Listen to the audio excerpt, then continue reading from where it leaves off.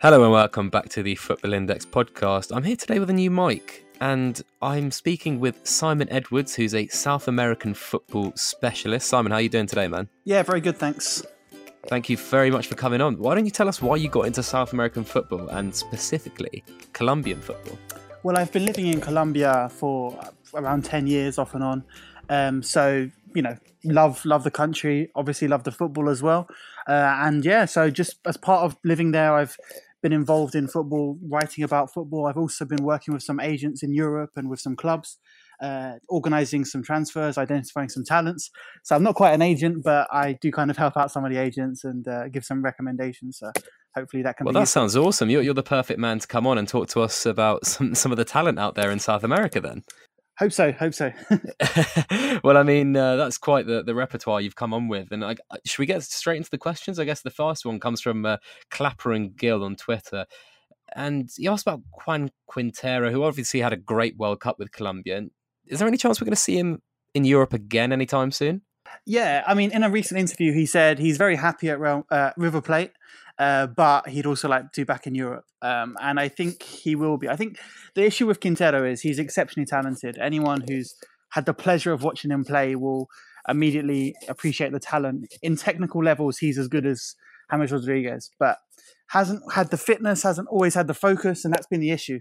With River Plate, he's often played 60 minutes or 30 minutes coming off the bench. So that's obviously a concern. Plus, he's a very, very traditional number 10.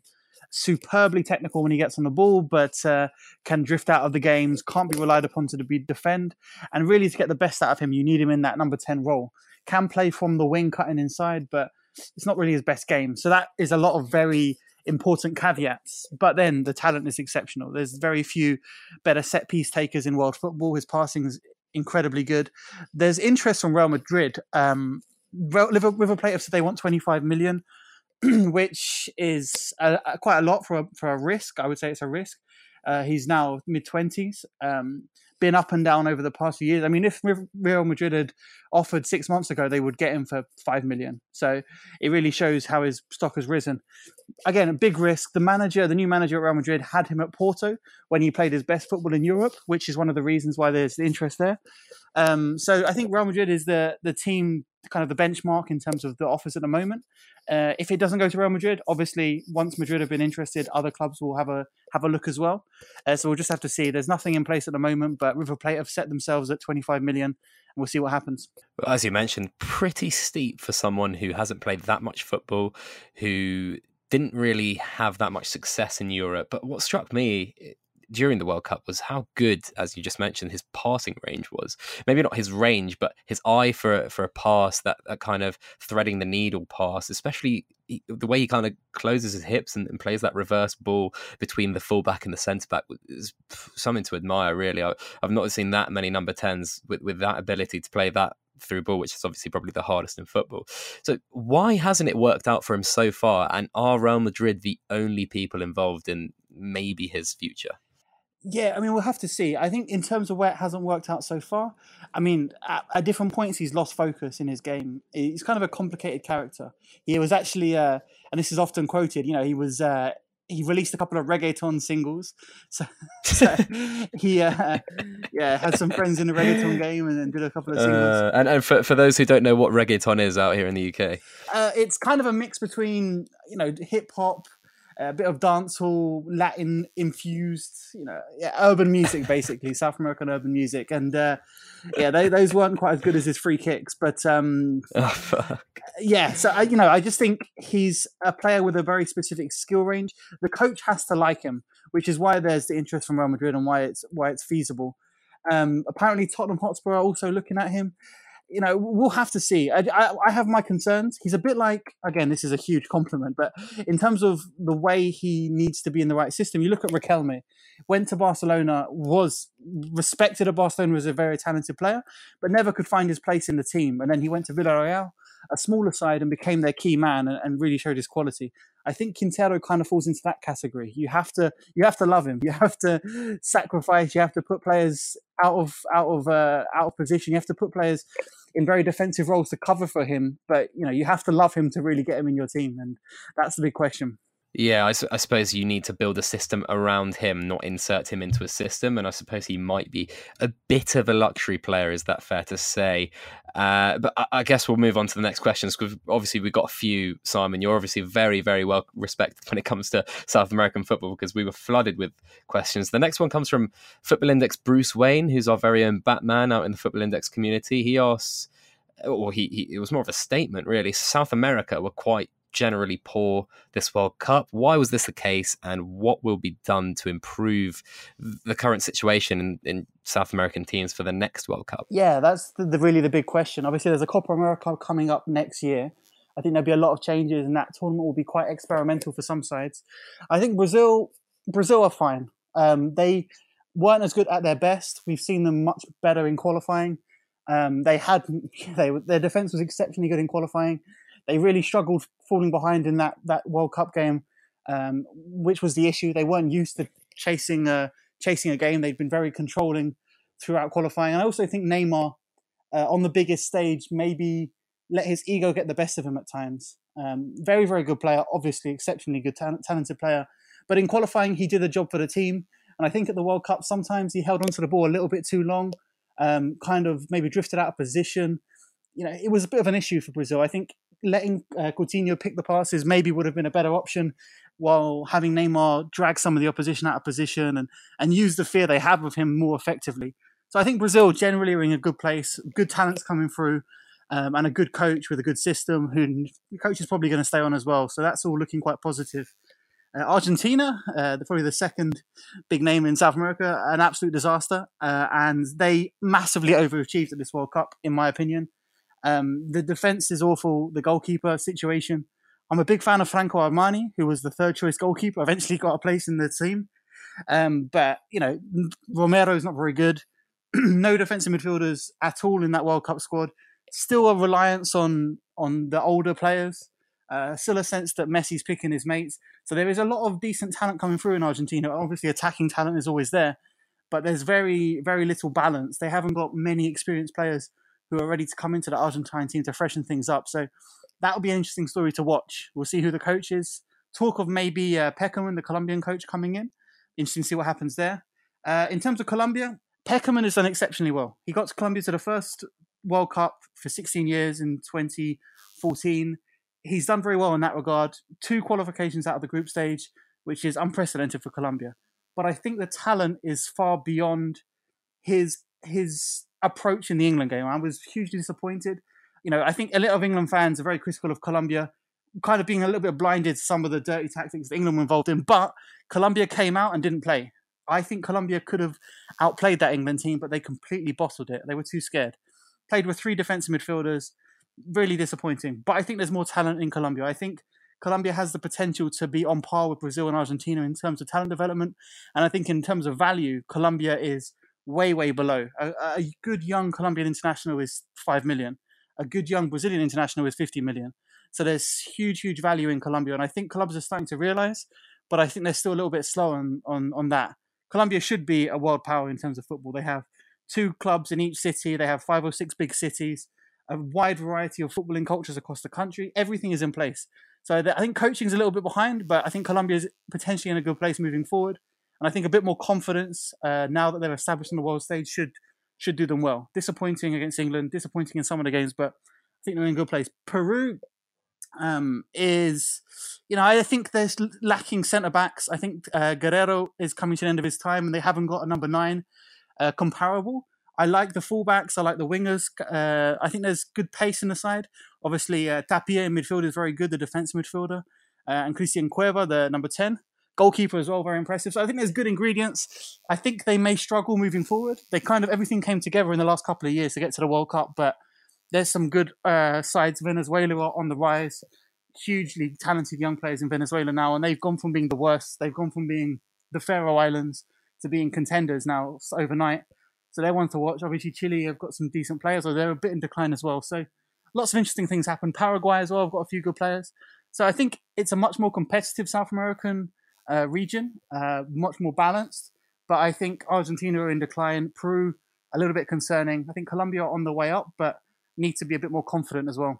I guess what you maybe got to the point of there was that maybe it's a bit more competitive, but maybe the top teams aren't as good as the top teams in the rest of the world, and maybe that's what came to light on the World Cup. But I think Joe Correa here asked us how Argentina are going to rebuild. So do you want to, after thank you very much for kind of glossing over all those teams, you had a lot to say, but how will Argentina rebuild? That's a big question. I think they haven't got obvious youth players to step in. There's players who are interesting. Pavon is very interesting. I think we might have a question on him. He's a very good player. I think Lautaro Martinez as well, who's gone into Milan, really, really good striker. Excellent finisher, but has the physical attributes as well to scare a defender, can stand the defender up. He's such a complete player that you can see the defenders panicking when he gets the ball. And obviously that's in South America. We'll see how the Italians step up to that. But he's one of those players, if you stand off him, he'll score. If you get close to him, he'll beat you. If you stand him up, then he'll play a pass. He's kind of a very complete, fearful player in that regard. And again, Argentina maybe not necessarily desperate for a striker. They've got quite a few options. Maybe getting them to work together is more of an issue. I think the issue in Argentina goes way beyond the first 11 and beyond the manager even. The FA is shambolic. In qualifying, they were so Messi reliant. When Messi wasn't in the team, they lost. When he was in the team, they generally got a positive result. And that's an incredibly disappointing situation for a team with so much talent. You know, you have Dybala sitting on the bench and you can't score against Bolivia, for example. So there's big issues in Argentina. I think they need to find some defensive midfielders desperately. A reliance on Mascherano still is depressing. So we'll have to see. I think there's some good players. I think they maybe need to scrap a lot of the older guys now. Banega again was a good player at the World Cup. There's talent there, but someone needs to take hold of things and grab hold of the reins and really give this team a bit of direction. The one team I forgot to mention, very briefly, is Uruguay. And Uruguay have a lot of talent. I think at the World Cup, we didn't see the best of them. They were very competitive.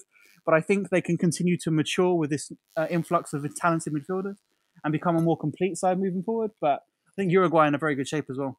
Yeah, particularly with that spine that they've got with Godin, Jimenez, Torreira, and of course Cavani and Suarez. But just going back to Argentina very slightly, I think the next manager obviously has to find a way to incorporate both Paulo Dybala and Lionel Messi in the same system, doesn't he?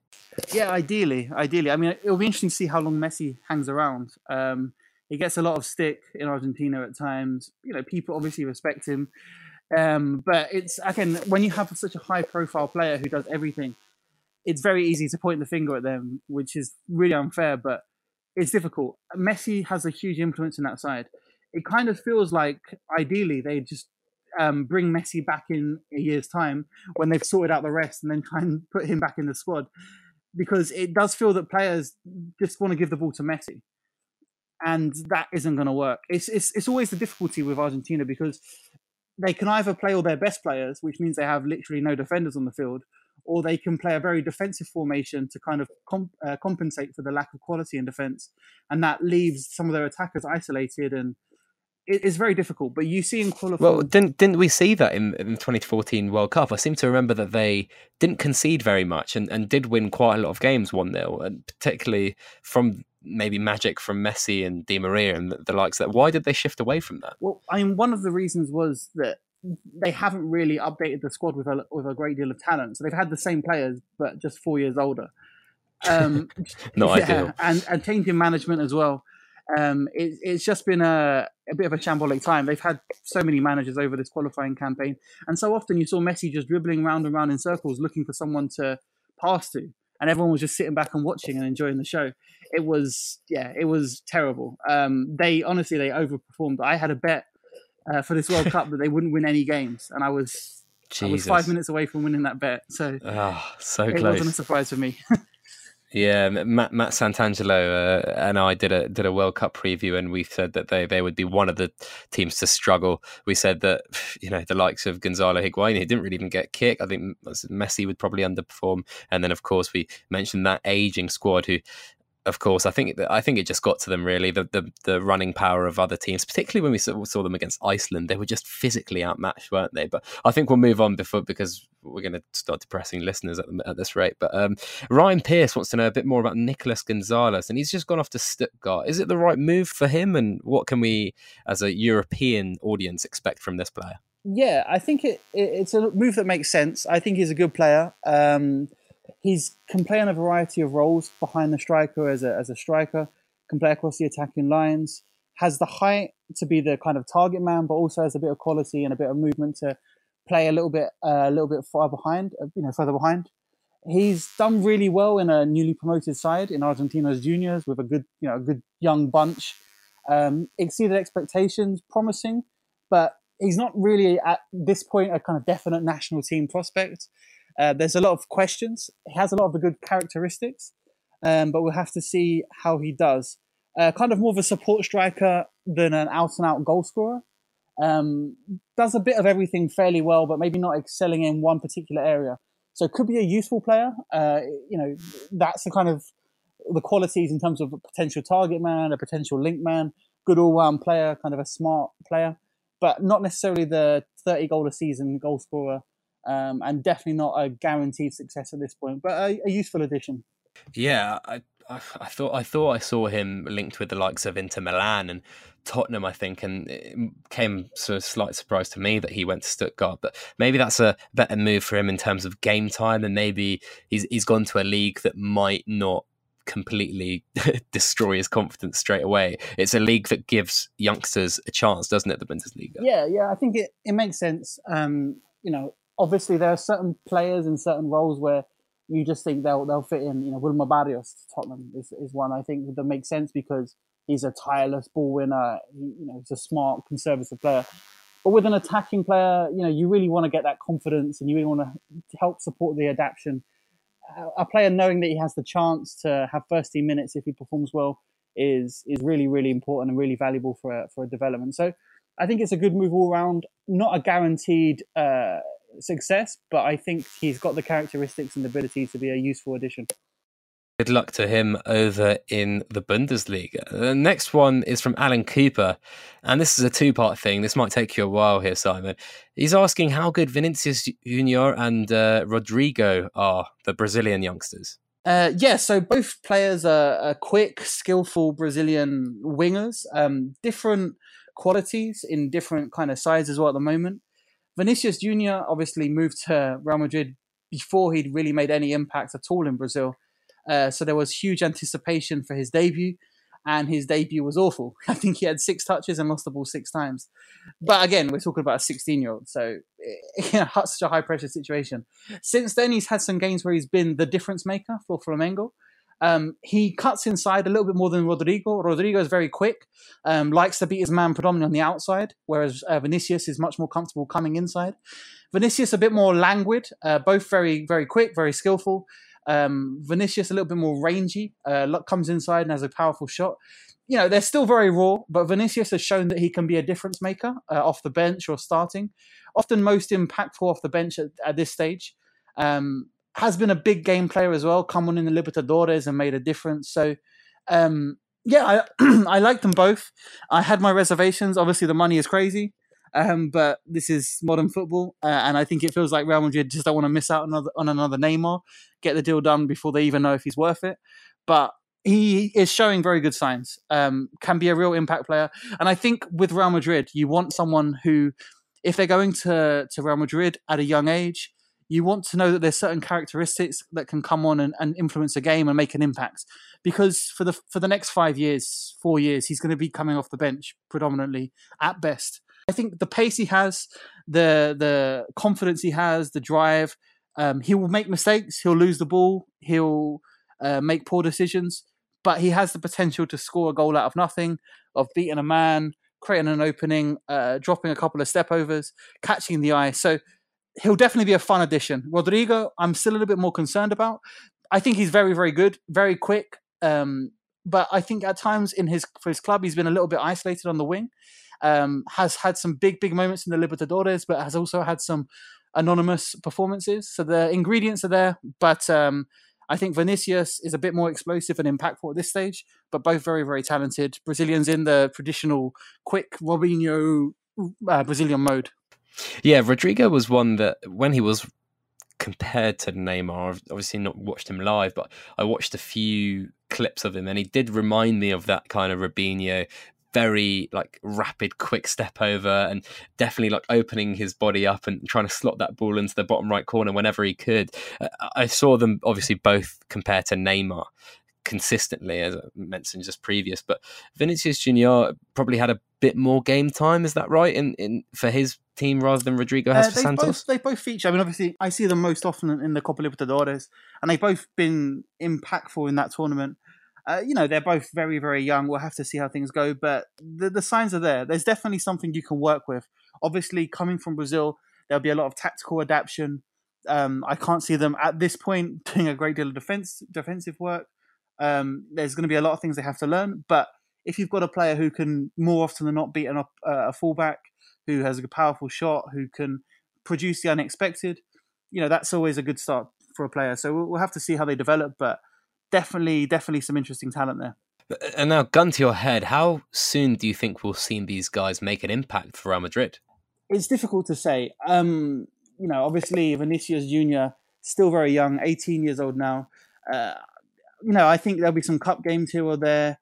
I would imagine that it won't be for another year until we're seeing them regularly. But it will be a moment when they come off the bench. All of the fans will stand up and turn some heads, and it will be interesting to see how they do. But very difficult to say at this point exactly how big of an impact, how big of a role they'll play, because Real Madrid is Real Madrid. You can be the greatest talent in the world, but it's a very difficult club to come into.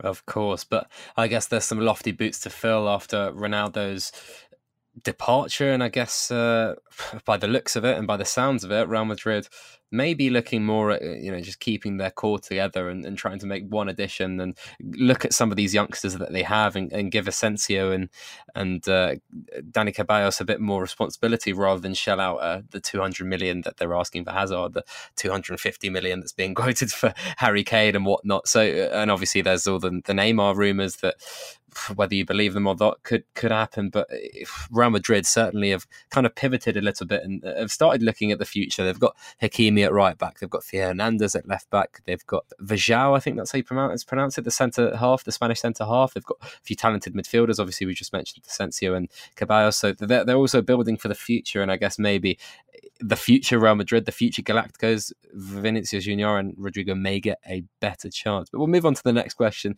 And the Screech Sensei asks about Lautaro Martinez, and you've just mentioned him. Will he be a hit at Inter Milan? Yeah, I'm a big fan, as I mentioned. I think he is, he came onto the scene and exposed onto the scene at a very young age. Didn't have that many minutes as a very young teenager, but there was always a sense that he was a great finisher. He was scoring goals, taking chances with pace and with finishing. But we've seen more recently that he's also capable of being very effective against maybe a defence that drops deep.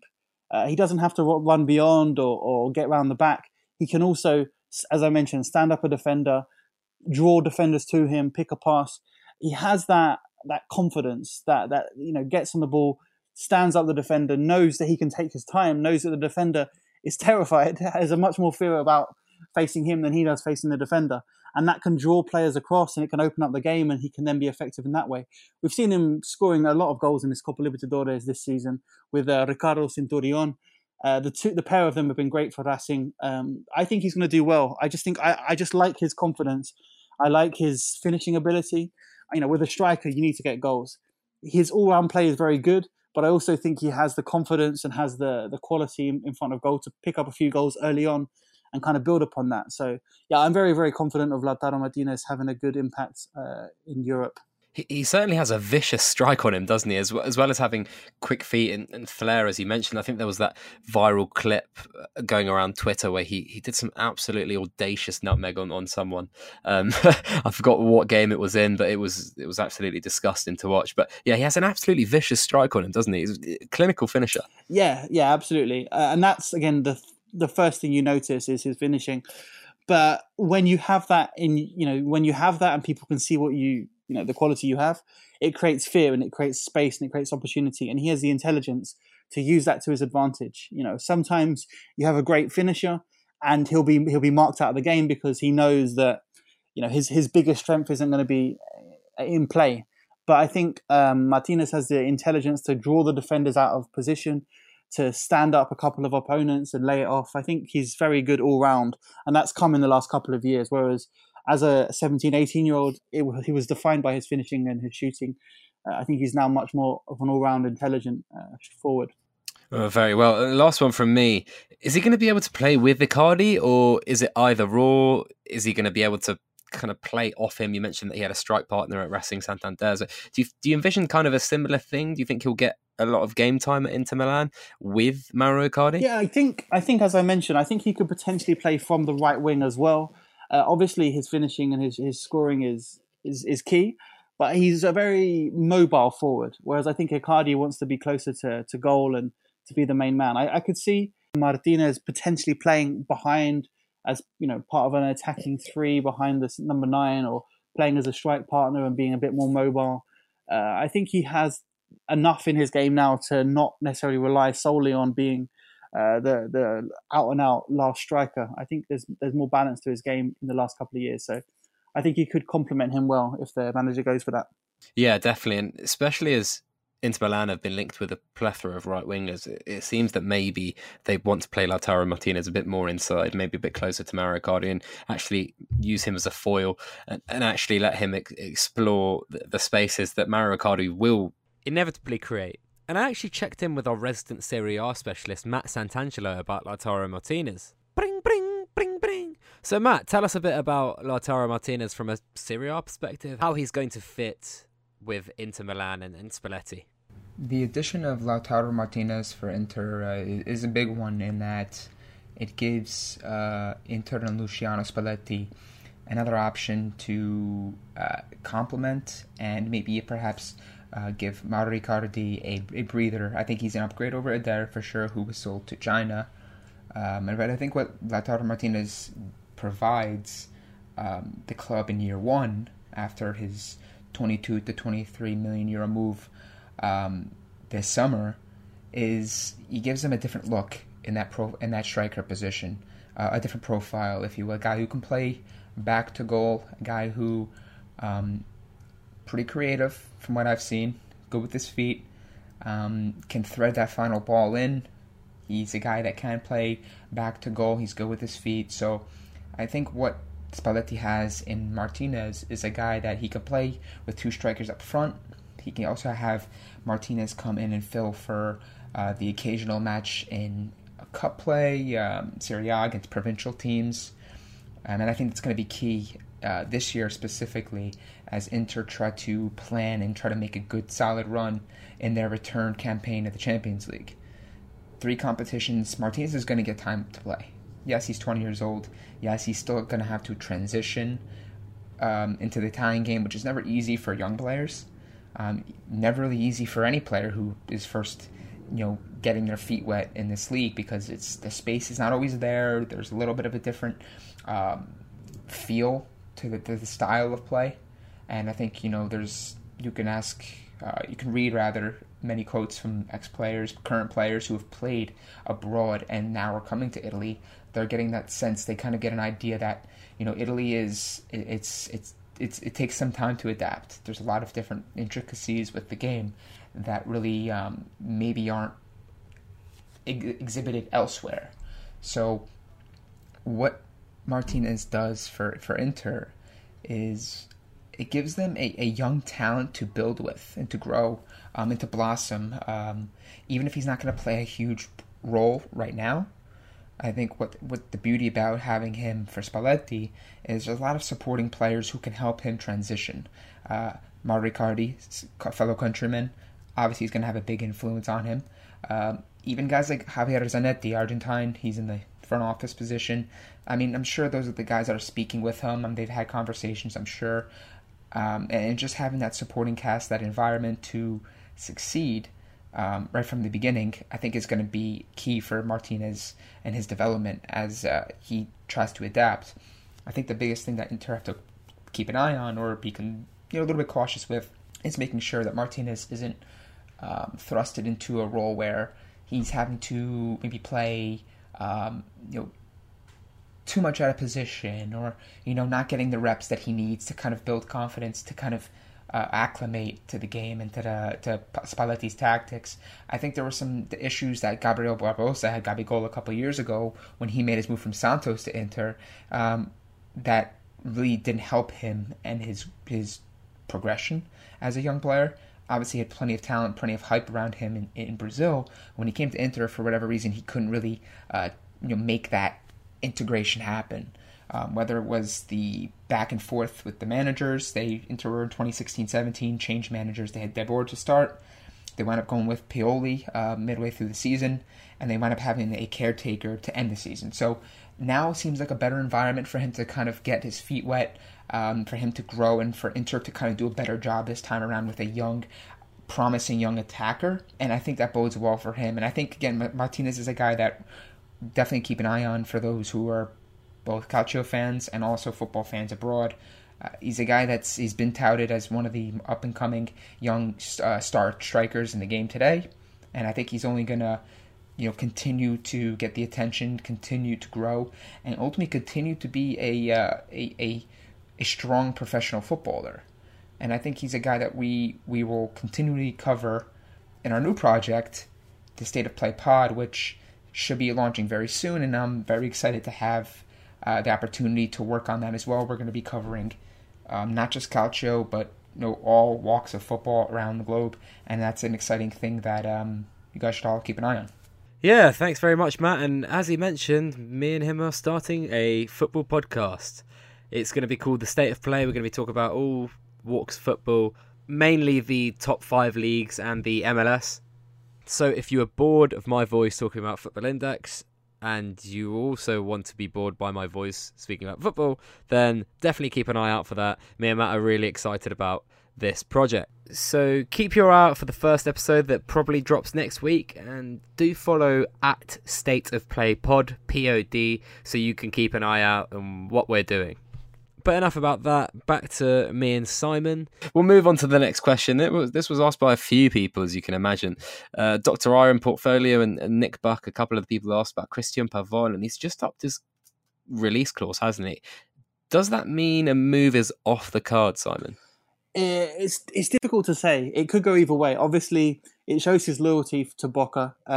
It's a decision he's made in the interest of his club. Also, it doesn't rule out a move at all. I believe it's 50 million euros, his release clause, which, again, I would say at this point probably is beyond the likes of Arsenal, who have been heavily linked with him. I would say that would be expensive. I think he's a very, very good player. I think, he's a real standout player in Copa Libertadores this year, coming in from the wing, very dangerous onto his right foot, a real good, can go on the outside, can come inside, a real complete winger, intelligent player, good technical level. I think he has a lot of qualities, but it's hard to imagine 50 million euros for a player coming out of Argentina going straight into a European side. That feels expensive. But again, that may just be a point in the stand, a kind of marker at which they begin negotiations. Obviously, release clauses aren't always met in terms of these deals. Boca Juniors, again, aren't a side that needs to sell. They won't sell unless the price is right. There are many clubs in South America, which is a huge opportunity. There are many clubs that have to sell. And often what clubs in South America will do is they will sell relatively cheaply but retain a percentage of the contract. So, for example, when James Rodriguez left Envigado, the club that developed the player, they retained a percentage of his contract, which they didn't cash in until he joined Real Madrid. So they made 10 million out of the deal. But they let him go for nothing, for 100,000. So that is something that often happens, but Boca Juniors isn't one of those sides. They will want to get the money. They don't need to sell straight away.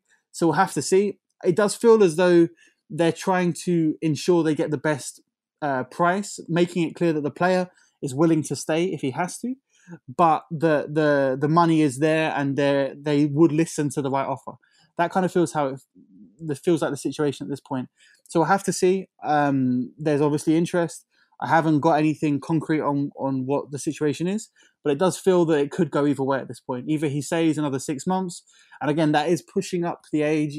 These players do need to move relatively early at times to get the best price and the best opportunities.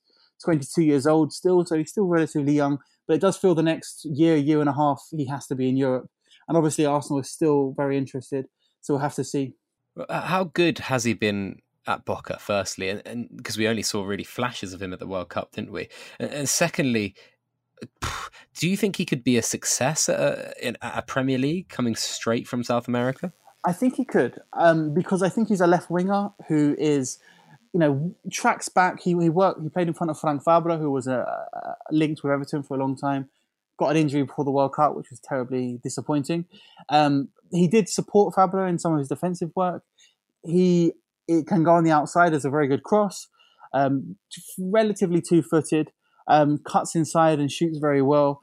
I think, given that he's relatively disciplined defensively and positionally, has the pace to go on the outside, has the quality to cut inside, can pick a pass. I think he's very complete, and I think the role he plays, this isn't a Quintero situation. He's not coming in to be a luxury number 10. He's a winger who can contribute cutting inside, can switch and play either wing, can play as a centre forward if necessary.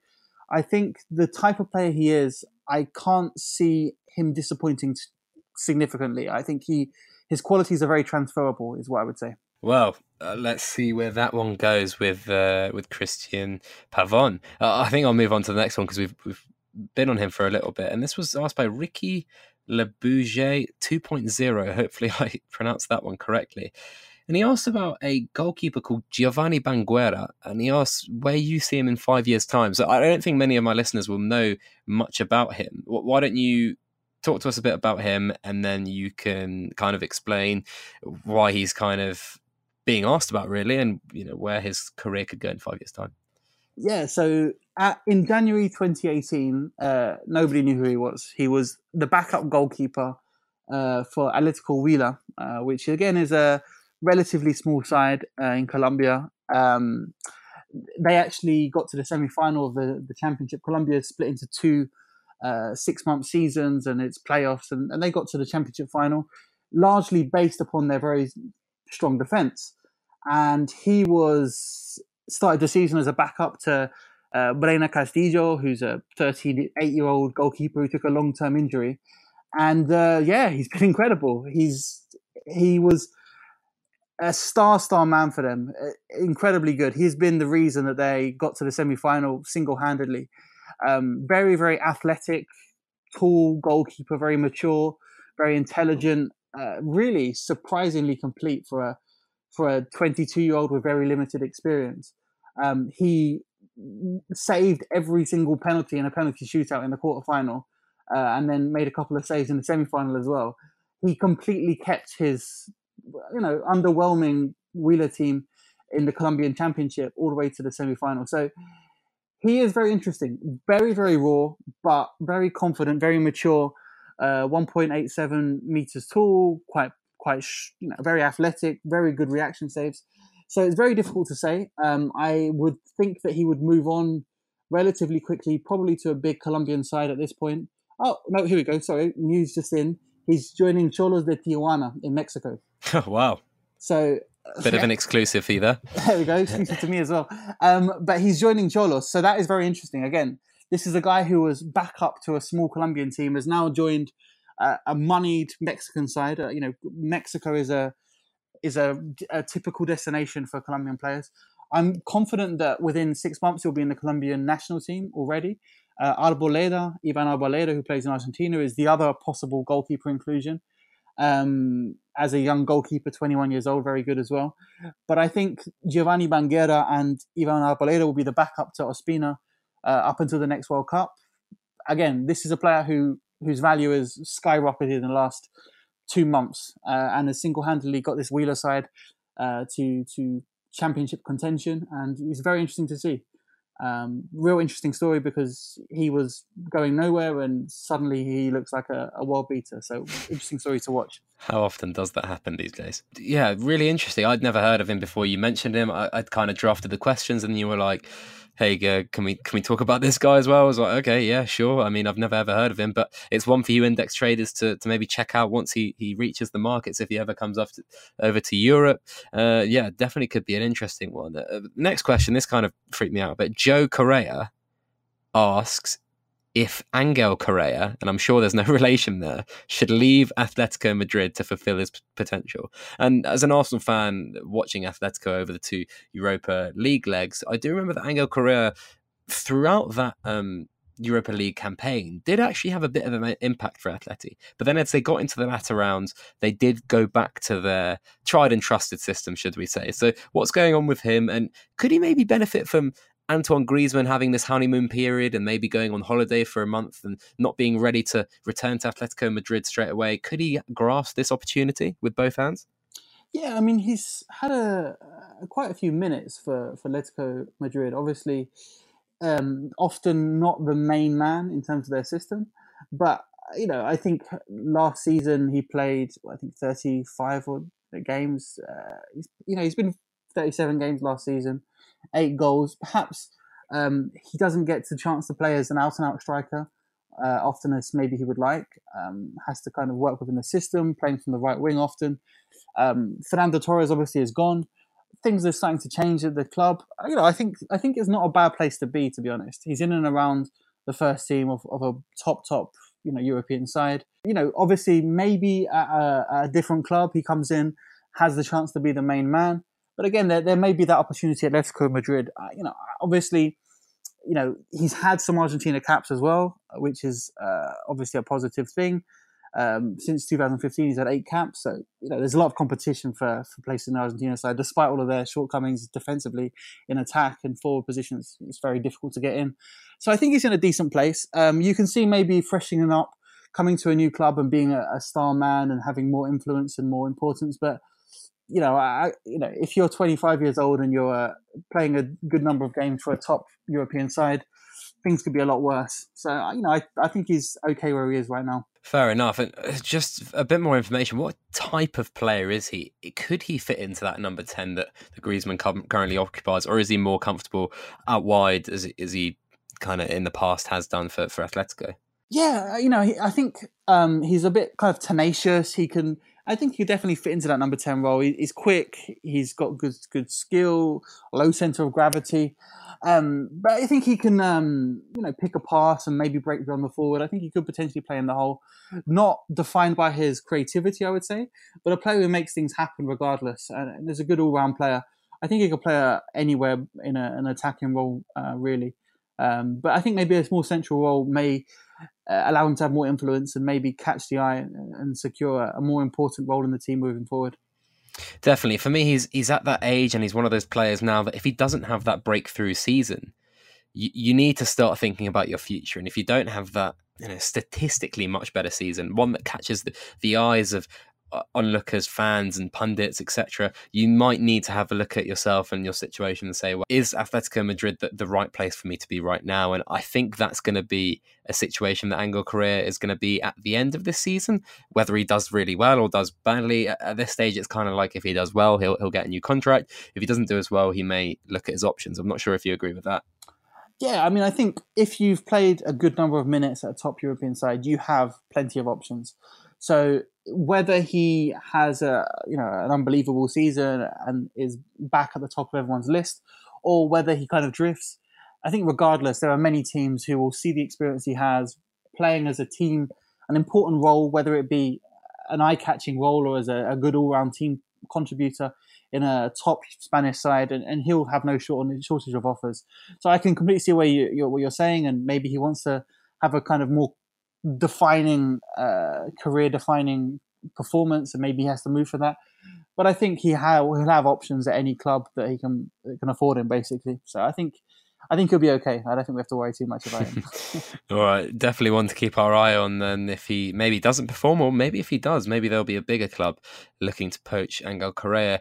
And the next questions come from me. So what's going on with Yerry Mina? Great World Cup, but Barcelona just don't seem to fancy him. They've just brought in Clement Lenglet from Sevilla for a decent fee. So I'm assuming that means Yerry Mina's on his way out. But why hasn't it worked out for him at Barcelona? Why does he turn into this absolute warrior for Colombia? And what kind of teams could be snooping around for him? I think he would be very, very good anywhere except Barcelona, to be honest. I think, obviously Barcelona identified him a year and a half before they actually signed him. They had first option to purchase him for a very reasonable price as well. That was eventually increased so they could bring him across a little bit earlier. But he will be in the Premier League. He will be incredible. The issue is Barcelona. If you're a centre back at Barcelona, you're basically a playmaker for 85 minutes of the game. You know, defenders at Barcelona spend more time trying to pick passes and trying to link the midfield, and you know, they don't do that much defending. Obviously, there are times when Barcelona push back, but in La Liga particularly, where he'll find his feet and where he'll be established, he'll spend his whole time just picking passes. And he played a few games for Barcelona, but he always came in a heavily rotated side and was exposed. You know, difficult adaptation combined with a very specific role which requires great technical ability. You know, it was a difficult situation, and Barcelona fans don't like him very much, at least according to Twitter. I don't know how much you can trust Twitter, but they think he's awful, the worst player they've ever seen. Oh, I think he's got an absolutely stunning goal record from centre half, doesn't he? Yeah, no, I think he's quality. His pace, although he's not the quickest over the first 5 yards, his overall recovery speed is very good.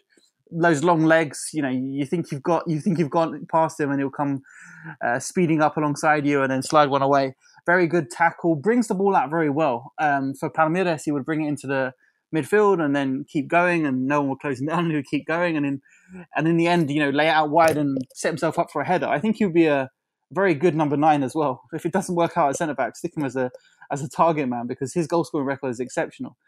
You just can't defend against him. You know, he scored 3 goals in the last World Cup. Played 3 goals in 3 games for Colombia from centre back. Just incredibly good in the air.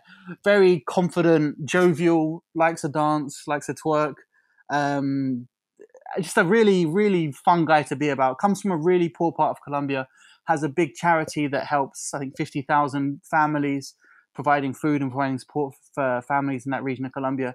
Just a really nice guy, very professional, very warm, really gets in amongst the team. I think he'll be a real asset. Talk of Everton, Liverpool were interested for a while, Leicester, West Ham, around 25 million. I think it's good business. I think Barcelona are reluctantly letting him go after kind of a difficult first few months. But I think 25 million is a good price for a defender who I've said for 4 or 5 years has the potential to be one of the best in the world. Wow, yeah, I definitely think when you were describing him there and actually watching him properly up close at the World Cup, especially against England, I had watched a few games of his at Barcelona. He is very similar to Davinson Sanchez, isn't he? The Spurs centre-half, who of course is Colombian. They are kind of carbon copies of each other in terms of the playing style, aren't they? I think Davinson is a little bit, perhaps it's the time he spent in Ajax, is a little bit more measured, a little bit more conservative, whereas Mina's a little bit more on the front foot. But yeah, I mean, they're both very tall, very athletic, pretty quick defenders who are confident on the ball. I think for Colombia, that is going to be the central defensive partnership for the next 10 years. So that's definitely a reassuring thought. But yeah, I think he'll be a big fan favourite. He makes great, strong tackles, has rarely been sent off. I think he's had 1 red card in his career, despite playing quite robust defensive play. So I think there are certain concerns about him being a little bit rough around the edges, but I think given his recovery speed, given his power, given his good disciplinary record, I think the fact that he isn't the most elegant on the ball, I think kind of disguises the quality he has. He hasn't made many mistakes across his career, been very consistent, and has been head and shoulders, both literally and figuratively, above those around him in South America for a good couple of years. He has got quite the leap on him, and unfortunately for us England fans, we saw that really up close. But I think this is where we get to the juicy bits, isn't it, Simon? The first question I'm going to ask of the last 2, who are some hidden gems in South America that no one's talking about, who we might see soon in Europe? And I want you to stay away from Colombia, because the next question is going to be all about Colombia. Okay. Well, I think this is almost Colombia, but we'll say Venezuela. Venezuela has so many good talents. I mean, it's next door neighbours. But one player who's definitely on his way to Europe relatively soon is Wilker Fariñas, the goalkeeper for Venezuela. He is incredibly good, incredibly reactionary. I mean, one of the biggest concern with Wilker Fariñas, I think he may be joining Porto Sorry, Benfica, not Porto, Benfica. Benfica have an agreement with Millonarios, whereby Millonarios buy the player and then Benfica buy them back off Millonarios maybe a year later. It happened with Cristiano Aranjo, who's currently on loan in Portugal, but they signed him. Basically, they told Millonarios, you buy him for 1 million, we'll buy him off you for 2 million in a couple of years if all goes well. And that feels like the case with Wilco Fariñas as well. He is Venezuela's first choice goalkeeper, has played a lot of games. He's still 20 years old, currently plays for Millonarios in Colombia. But for Venezuela, he's been exceptionally good. He's basically won every award possible. Longest consecutive run without conceding in the Venezuelan league. Youngest goalkeeper for Venezuela. Most consecutive games without conceding for Venezuela under 20. Every goalkeeping award in Venezuela he has, and he's 20 years old. He's incredibly good at reaction saves, makes saves that you think are impossible. He single-handedly kept Lionel Messi at bay for Venezuela. Venezuela have a very talented bunch of young midfielders and players, and they're really looking to become a force. I think they'll be at the next World Cup, and that is a huge step up from being the worst team in South America for 50 years. I think they have a good chance of qualifying, and he is going to be a massive part of that. Still makes the occasional error, not the tallest. He's, again, just short of 6 foot, so not the tallest at all. But his leap, his athleticism, his reactions, his maturity for a 20-year-old goalkeeper is really, really interesting. And I think he may be on his way to Benfica relatively shortly and could be their first team goalkeeper within a couple of years. So definitely one to watch out for there. Wow, definitely want to keep an eye on. What about looking further up the pitch, maybe in midfield or up front, players from South America, not Colombia, that could be making their way over to Europe that we might not have heard of? Well, one you have heard of, I would imagine, is Diaz Garrieta. And it looks like he's Newcastle or Celtic, apparently, 18 million rated player. A player I really like. Didn't get that many chances. Played a couple of games at the World Cup. Uruguayan winger. Can also play as like a number 10. Really, really classy player. It was a shame that he didn't get to play in his preferred position, have an influence further forward. 24 years old now, but he's definitely a player that I really like.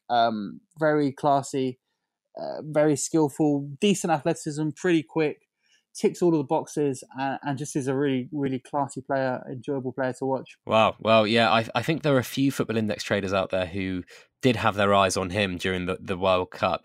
Anyone else before we move on to Colombia, which is your kind of your baby? Let's have a think. What about... no, he's Colombian. Well, I mean, it may not be a player that is completely new, but I think another one worth mentioning is Lucas Paqueta, another guy from Flamengo, from the Flamengo Academy. A really interesting player, made an impact from 15 years old, pretty small, kind of grew a lot as he's developed. He's become more of a rounded player, classy, very talented, featured for Brazil U20 fairly regularly, had got a decent number of games under his belt, 20 years old now.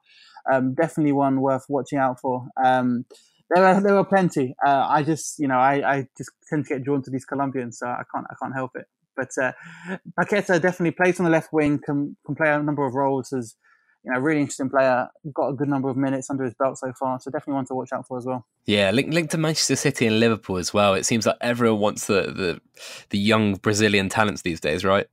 Yeah, and I think with Brazilian wingers, you're kind of safe.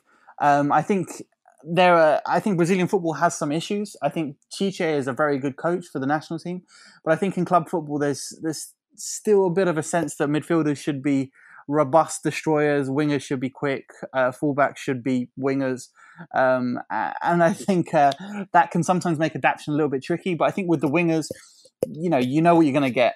With a winger, with a striker, I think there isn't too many issues with adaptation. I think that is one of the reasons why European clubs feel confident buying a winger, whereas maybe a centre-back may provide more risk in terms of adaptation and changing of their game. So I think a tricky winger who gets all the fans on their feet is always something that European clubs are interested in snapping up. Yeah, and they seem to be coming from Brazil always. But we'll go on to the next one here, Simon. And this is one that you're really going to sink your teeth into. And I'm looking at my watch as I ask this question. And your expertise is obviously Colombian football. So it'd be rude not to ask you for some Colombian players that we should keep our eyes on, that we could be making a move into Europe in the forthcoming year or so. Yeah, I think this is happening more and more. Again, I've mentioned earlier that Colombian players are very undervalued. And in terms of the best talent in Colombia, there's two clubs to start with. Deportivo Cali and Envigado. Envigado is the club of James Rodriguez, Juan Fernando Quintero, provides some really good technical players. They also have a very, very big scouting network. They're about the size of Barnet, the actual club. They get about 5,000 fans per game. A very, very small club, but their talent is incredible in terms of youth players. So they're definitely one to watch. They have a number 10 I really like. There's a bit of a question over him. Colombian football is built around number 10s. Look, Valderrama onwards, everyone was a number 10. And there's a couple I like. One is Jason Guzman, spelt with a Y, Y-E-I-S-O-N. He's a playmaker, very, very talented. Has been some interest in Holland, but still waiting to see. I think he's around 20 years old now. He's a really classy, intelligent, outside of the foot, through ball kind of playmaker. The one who's on his way to Europe, who's still in Colombia, probably, is Nicolas Benedetti, who plays for Deportivo Cali. So Benedetti. He's a playmaker, similar mold to Jason Guzman, but a little bit more dynamic, a little bit more kind of mature. I think he's 21 now. There's been offers from Minnesota in the United States for a while. They made an offer for, I think, 6 million, 7 million 6 months ago. Deportivo Cali just bought Magnelli Torres, who's a former Colombian international, number 10, exactly the same position. So it does feel like they expect to get some money and expect to have a replacement for Benedetti. They've just bought a replacement for this player, Benedetti.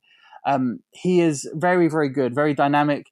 The reason he didn't sign for Minnesota is because he's from a rich family. So he doesn't need the money. So he's waiting for the right move, basically. He's very mature in that regard. He speaks English fluently already. Real classy, creative number 10, takes all the free kicks, dynamic, driving, bit more pace and physicality than a lot of number 10. So definitely one to watch out for. It feels like if he can't get a good move to Ajax, he may be settling for the United States at this point. But a very interesting player to watch out for. In terms of moving back in the team, I like Christian Arrieta. Again, Envigado fullback. We'll have to see what happens with him. Still in Envigado, which is a little bit of concern. He's now into his 20s, but looking very, very good. Plenty of players. Coming to Europe, obviously, Wilmer Barrios on his way to Tottenham. Yeah, tell us a bit about him. He was linked to Tottenham and then some supposed move to Chelsea in January. What's going on with him? He's a very, very good player. You may have seen him at the World Cup, headbutting Jordan Henderson. Yeah. But that aside, he also had a very good tournament. Against Japan, he came on after 30 minutes and made twice as many tackles than any other player on the pitch. So he's an all-action ball winner, very composed, very grounded, become a huge fan favourite in Argentina with Boca Juniors, has been their most popular player with the fans. So we'll have to see. It looks as if it may have been finalised with Tottenham now. I'm just having a quick look now. It looks as though Tottenham are confident that he will be joining shortly. We'll have to see. Again, Everton now apparently in contention, but definitely a player to keep an eye on. I really like him. I think he'll do well in Europe because he's so complete, just a real all-round good player, confident on the ball, makes the right decisions, wins the ball. I can't see him failing just because he does everything right and doesn't take too many risks. Well, certainly confident there, Simon. Well, of course he will now. But I think of anyone, I think he's kind of the surest bet. Another player from Colombia going to Europe is Mateus Uribe, who had that shot against England and missed that penalty against England. Wow, that was an absolutely sensational strike. Never seen anything like that. Yeah. Well, he's kind of a late developer. He was James Rodriguez's best mate at Envigado. And James even got him a move to Argentina by saying he's my cousin and he's better than me. It didn't work out, found himself back at Envigado. And by 23, he was still at this tiny club, the size of Barnet, few thousand fans, kind of going nowhere, lost a bit of focus, moved to Tolima, played as a number 10. moved to Nacional, played as a right back, and was exceptionally good, very good at Tolima as well. He's like the most versatile player I've ever seen in my life. He plays equally strongly at fullback, at defensive midfield, attacking midfield, and as a winger. He can do everything. He's 26, 27 now, playing in America, Club America in Mexico. Strong links with Real Madrid. A lot of teams are looking at him because, he's good on the ball, good defensively, scores spectacular goals, can play any position, a very reliable player. Again, another not too much of a risk involved in signing him, a very grounded 26, 27-year-old. So he made run his way to Europe as well. A very good all-round player. I would say a very good signing, and I wouldn't imagine particularly expensive. Although, obviously, Club America is a team with a good amount of money. They don't need to rush into a sell, but definitely one to watch out for as well. Wow, and hesitant to ask, but have you got any more for us? Just looking at my watch here, we might be here all night, but I think you can go on all night, Simon. But why don't you give us one final one before we go off? Okay, one more because he needs to be mentioned because I think he has the potential to be the best striker. Putting a big name on this, but potentially everything in terms of where he is right now, wow, he could become one of the best strikers in world football. Hit us with him. Yeah, and he's owned by Watford, Camilo Cucho Hernandez. So he made his debut at 15 for Pereira in the second division. By 17, he was club captain, playing as a second, as a winger or attacking midfielder. He finished top goal scorer in the league. He helped the team finish first in the league, and he scored a load of goals. Initially looked lightweight, which I suppose is unsurprising for basically a child.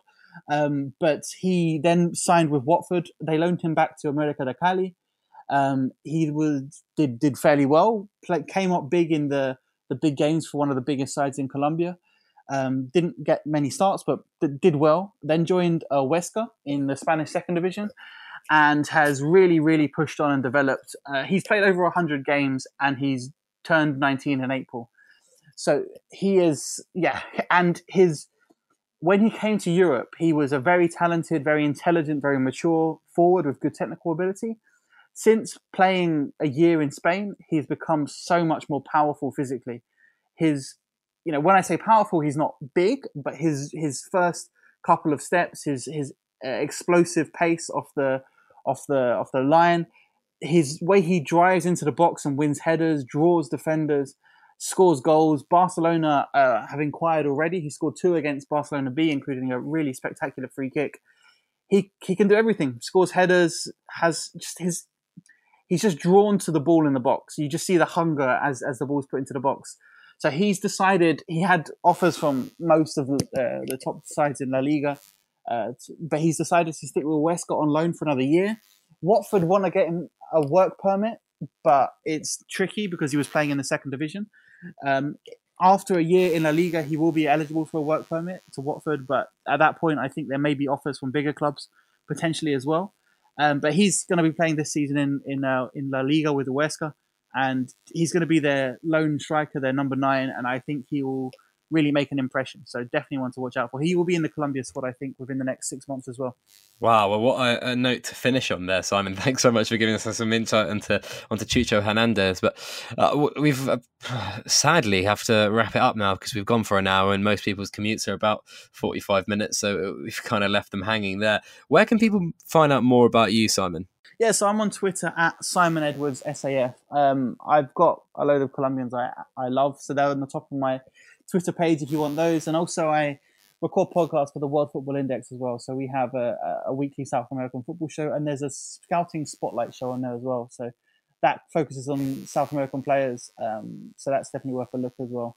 Awesome. Well, definitely have a look at that, guys. And if you did enjoy this, please do leave a review. I really love reading those reviews. They really help motivate me and make me want to make better content all the time. And tell your friends if they're into Football Index or just maybe football in general and you want to get them into Football Index, tell them to listen to the podcast and subscribe and share it to all your social feeds, etc., etc. Hopefully I won't mess up outros this often in the future. Thanks for listening, guys, and have a great commute.